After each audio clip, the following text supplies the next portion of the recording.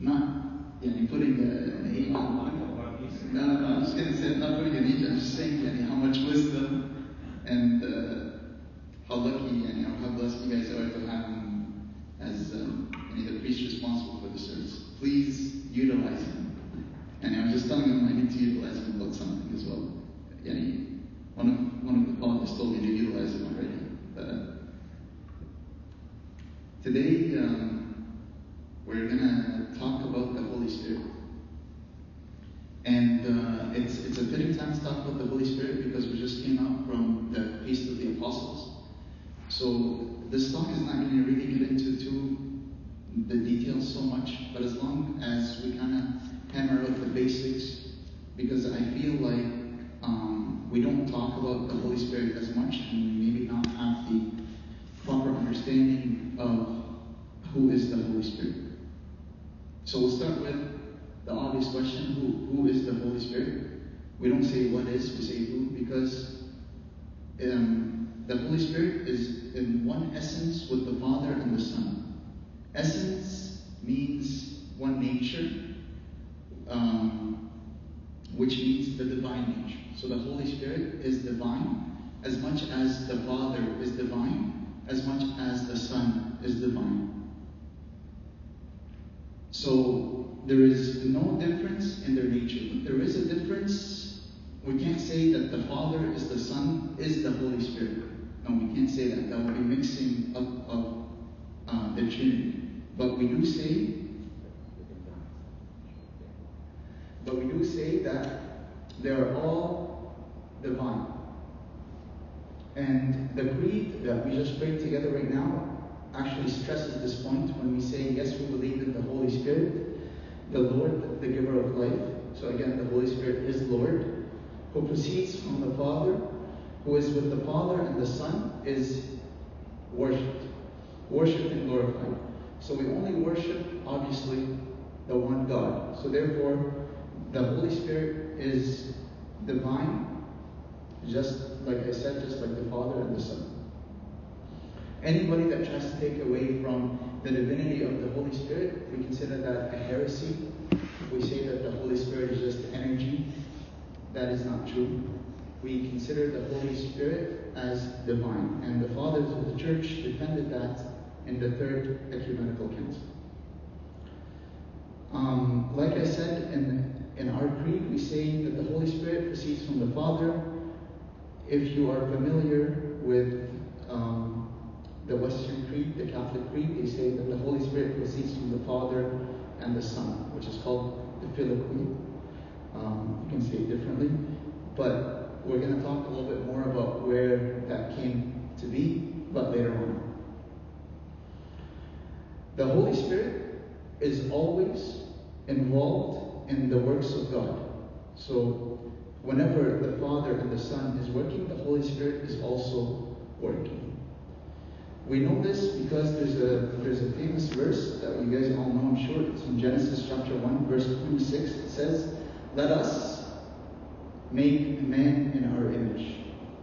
And we all know that the us is a plural term, which means, there is multiple. It's rain. Is it the Holy Spirit? Yeah, I was going to say that the Holy Spirit is one of the symbols is wind, but I'm not there yet. Maybe I missed the cue.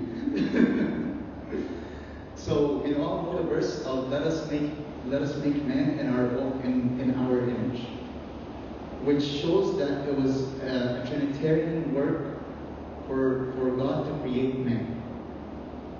And there's also the famous verse in Genesis that said that the Spirit of God, which is the Holy Spirit, was hovering over the face of the waters. Therefore, we see from the very beginning that the Holy Spirit was involved in the creation. The Holy Spirit was also revealed multiple times in the Old Testament. In Psalm 33, verse 6, it says, "By the word of the Lord the heavens were made, and all the hosts of them by the breath of his mouth." So the word of the Lord, obviously this is a poetic verse. So it says, the word of the Lord, this is the Son, and the breath of his mouth, this is the Holy Spirit. Also, a very famous verse is in Joel chapter 2, verse 27 to 29. It says the following. This is Old Testament, by the way. We're not talking about the New Testament. It says, "Then ye shall know that I am in the midst of Israel. I am the Lord your God, and there is no other. My people shall never be put to shame. And it shall come to pass afterward that I will pour out my spirit. I will pour out my spirit on all flesh. Your sons and your daughters shall prophesy. Your old men shall dream dreams. Your young men shall see visions. Also, on my manservant and my maidservant I will pour out my spirit on those days." So this was a clear prophecy about which day? You guys know? Right? Pentecost. Very good. So you'll find this prophecy in the Old Testament in the book of Joel chapter 2. Another prophecy that speaks about the Holy Spirit is in Isaiah chapter 11. It says, "There shall come forth a rod from the stem of Jesse, and a branch shall grow out of his roots." Who is that? A rod from the stem of Jesse, and a branch shall grow out of his roots. This is a prophecy about Jesus Christ. And it says that the Spirit of the Lord shall rest upon him, the Spirit of wisdom and understanding, the Spirit of counsel and might, the Spirit of knowledge and of the fear of the Lord. This is obviously, we're talking about the Holy Spirit, and it's a very direct prophecy about what happened when Jesus was baptized. If we look at the New Testament, it's a lot more clear. In Luke chapter 1, the angel answered and said to St. Mary, "The Holy Spirit will come upon you, and the power of the highest will overshadow you. Therefore also that Holy One who is to be born will be called the Son of God." So here it is the Father who sends the Holy Spirit upon Virgin Mary and overshadows her to conceive the Word of God. So you can see how what the Father's role is, the Holy Spirit's role, and the Son's role. So the Father sent the Holy Spirit to overshadow St. Mary, sanctify her, and the Son was incarnate from her. Very important theological note here. We can't say that the Father died on the cross for us. That is not accurate, right? That's not right. We have to say that the Son died on the cross for us. So we can't mix between the Trinity's roles. Every person of the Trinity has their roles, and yes, they are one in one God, but they are unique as well. So a good example, as you guys all know, is the sun. You guys know the sun.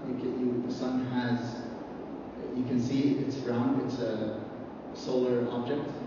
So that's one trait of it. You can feel its heat, and you can see its rays, right? So there's three aspects of it that are unique, but they are all coming from the same source. At Christ's baptism, the Holy Spirit descended in a bodily form like a dove upon him, and a voice came from heaven and said, "You are my beloved Son, in you I am well pleased." Which is why the feast of the baptism of Jesus is called the Feast of Theophany, which means the revelation, because it's the feast where we were able to see God, because the Godhead was revealed to us in a way that we humans can understand. So we heard the voice of the Father, as you guys know. We saw the Son in the water, and we saw the Holy Spirit in the form of a dove. So the whole triune God was revealed to us when Christ was baptized.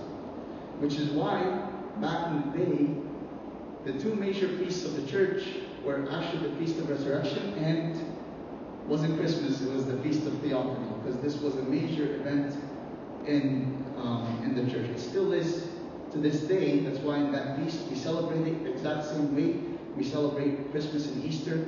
It's a nighttime liturgy, and it's a major feast.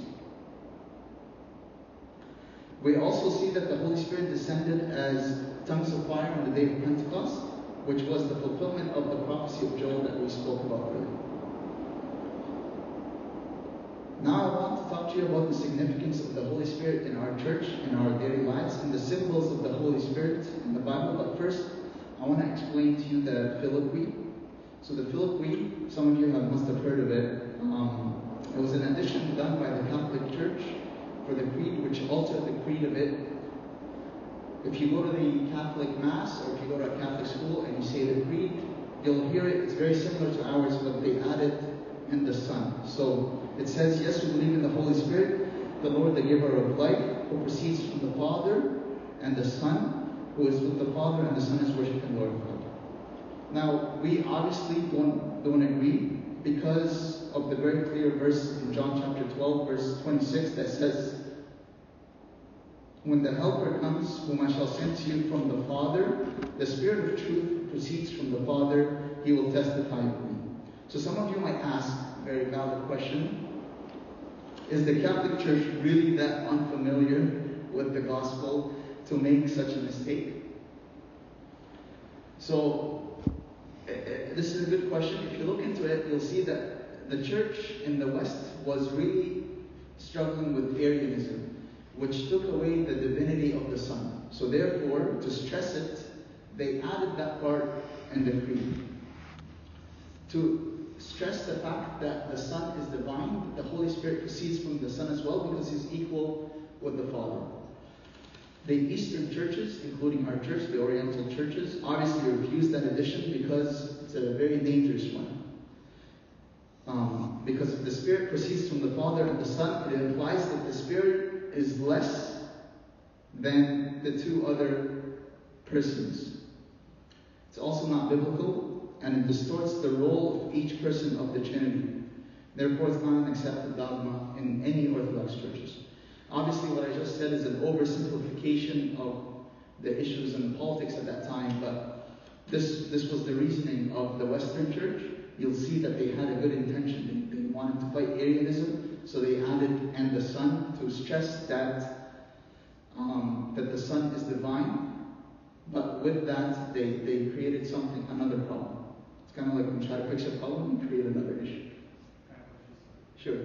So when they created the Nicene Creed, yes, they must have agreed to the exactly word for word what would be. So at what point did the Nicene Creed become Orthodox and one for Catholics? You know what I'm saying? Like, yeah. When did the addition of Father and Son get added? You know what I mean? Because yes, the church at the beginning, they all agreed to what was to be said.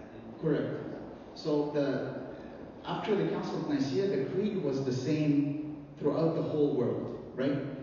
But to have an ecumenical council, it's a lot of work, and usually, and we oversimplify when we teach it in our churches that there was a problem, so they all decided to meet in Nicaea, for example.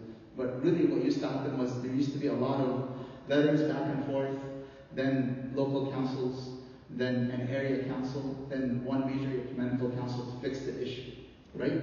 So the Filioque was added to the Western churches, so it kind of crept in as a way to defend the divinity of the Son. To say that the Son is fully divine, exactly like the Father. But they created the issue.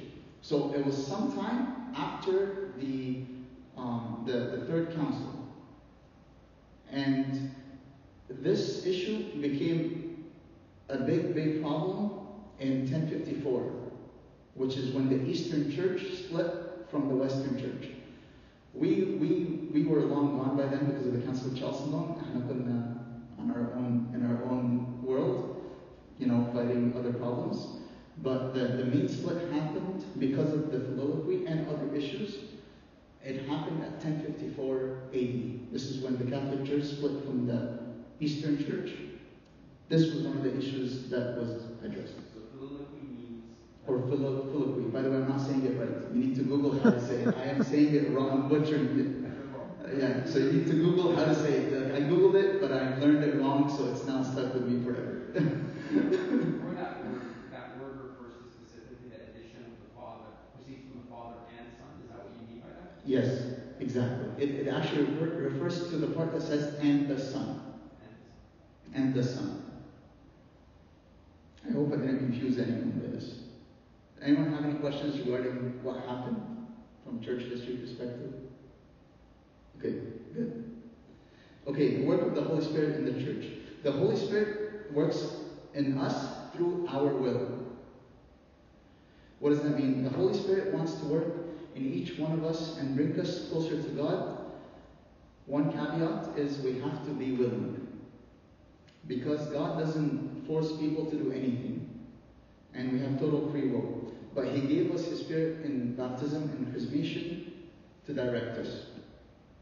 This is why if we don't do the will of God, St. Paul calls it quenching of the Holy Spirit. He says in 1 Thessalonians chapter 5, he says, do not quench the Spirit. In other translations it says, do not extinguish the Spirit. Almost to say that the Holy Spirit in us is a fire burning inside of each one of us. And we have the power to either use that fire as a fuel to draw closer to God, or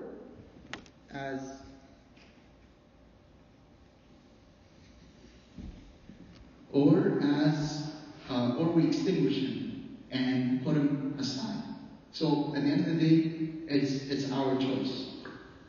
Jesus stressed the role of the Holy Spirit in Matthew chapter 10 verse 20. He said, for it is not you, he was talking to the disciples when they were going to be persecuted, for it is not you who speak, but the Spirit of your Father who speaks in you. The Holy Spirit also worked in giving us the Bible that we have today. 2 Timothy chapter 3, it says, all Scripture is given by inspiration of God and is profitable for doctrine, for reproof, for correction, for instruction in righteousness. So you see, this is what the Holy Spirit does through the Scripture. It gives us doctrine, it gives us reproof, it gives us correction, and it gives us instruction in righteousness. St. Peter also said in 2 Peter chapter 1, for prophecy never came by the will of man, but holy men of God spoke as they were moved by the Holy Spirit. The Holy Spirit is power. In Acts chapter 1, Christ tells his disciples, but you shall receive power when the Holy Spirit has come upon you, and you shall be witnesses to me in Jerusalem and all Judea and Samaria and to the end of the earth. If you read the book of Acts, which I highly recommend that you do because we just finished the Feast of the Apostles, you'll see that the Holy Spirit is always working in the book of Acts, whether it is by descending as tongues of fire on the apostles, or when Cornelius' household believed. There's also the time where St. Paul and St. Silas were forbidden by the Spirit to preach in Asia, and instead they were told to go to Macedonia. So the book of Acts, when you read it, you'll see that the Holy Spirit is always present and directing the apostles. The biggest indication of the work of the Holy Spirit is really how Christianity spread to the whole world. Logically, if you think about it logically, when we're out in the world, we come to hire someone, we hire the best of the best, right? We're like, okay, we want to grow this company, I need this person to be qualified and have all these criteria. But Christ, when He chose His apostles, He chose very ignorant people, fishermen, and He chose zealots, outcasts of society. He chose tax collectors. He chose people that actually did not get along at all. And you could read it in the scriptures how much they really disagreed with each other. But the fact that Christianity went throughout the whole world by the preaching of these apostles is nothing but divine. And that is the work of the Holy Spirit. The Holy Spirit is present in all the sacraments of the Church, and we ask for the Holy Spirit to descend and sanctify the sacraments, to be present in the sacraments. And without Him, we can do nothing, and we have access to nothing divine. Because the Holy Spirit's role is in the Church, to work in us.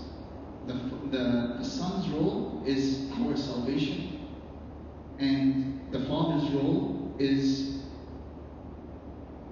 to, as a redeeming, He's the one that works and sends the Son, and the Holy Spirit proceeds from Him. Right? That's why when it says the love of God the Father, so God the Father loved us so much that He sent His only begotten Son, and it was by grace that we were saved. And then what does the Holy Spirit do? It gives us gifts, and it makes us in communion with everyone in the church. Some of the symbols of the Holy Spirit in the Bible, as you guys know, there's the dove. So in the Lord's baptism, it says in Matthew chapter 3, he saw the Spirit of God descending like a dove and aligning upon him. Also oil.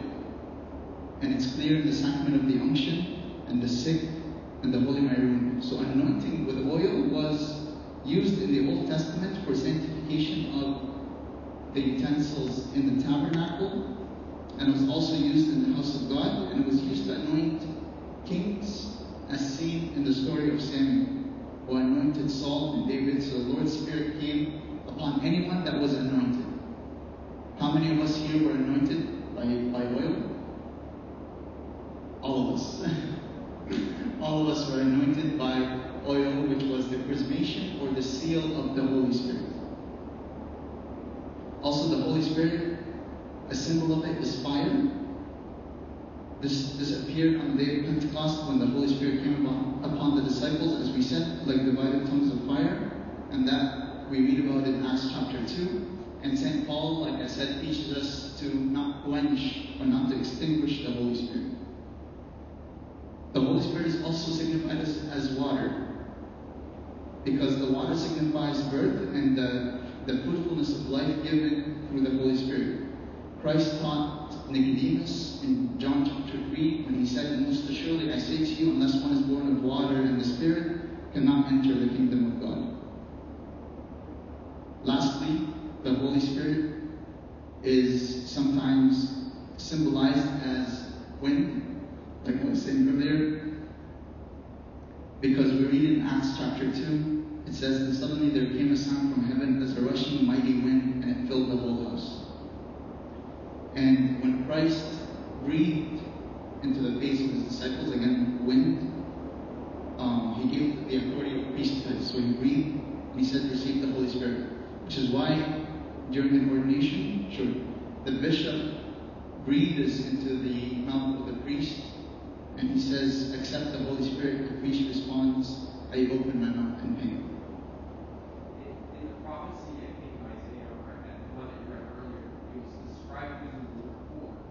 And so pour refers to water or drink or liquid, right? But it's interesting that we don't refer to the Holy Spirit. That's not one of the, I don't believe that's one of the descriptions of the Holy Spirit. Like we talk about fire and we talk about wind. Yes. Symbols of that.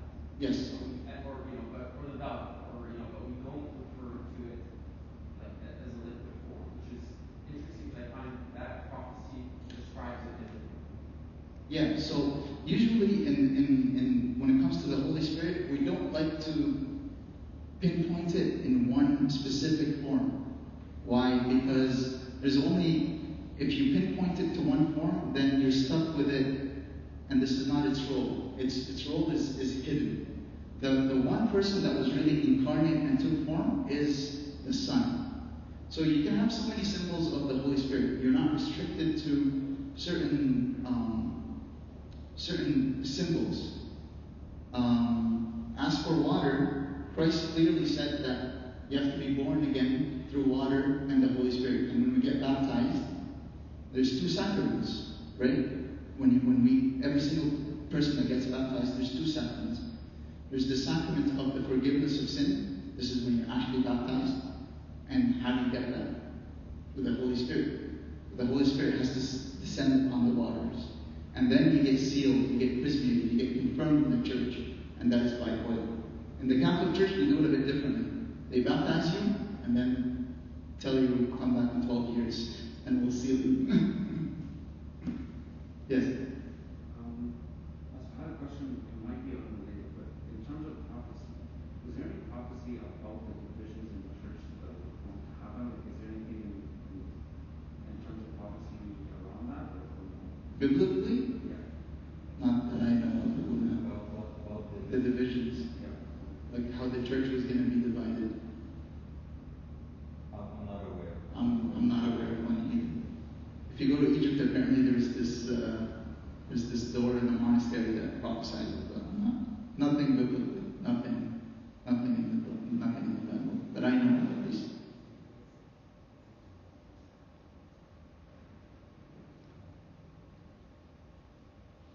other questions about the Holy Spirit?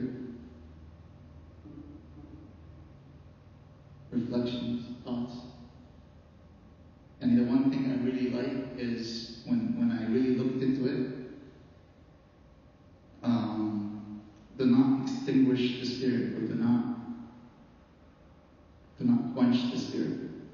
It's almost as if we have a role to play in either accepting the Word of God or not. And sometimes we go into the whole philosophical thing that if God is all powerful, why doesn't He just, but God never forces us to do anything.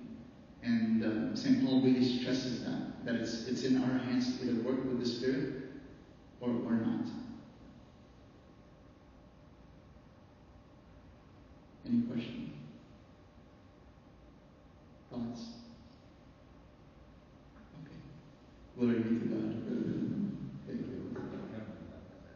Oh, that's good.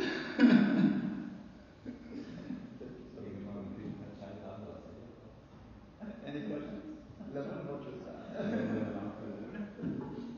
Actually, when you share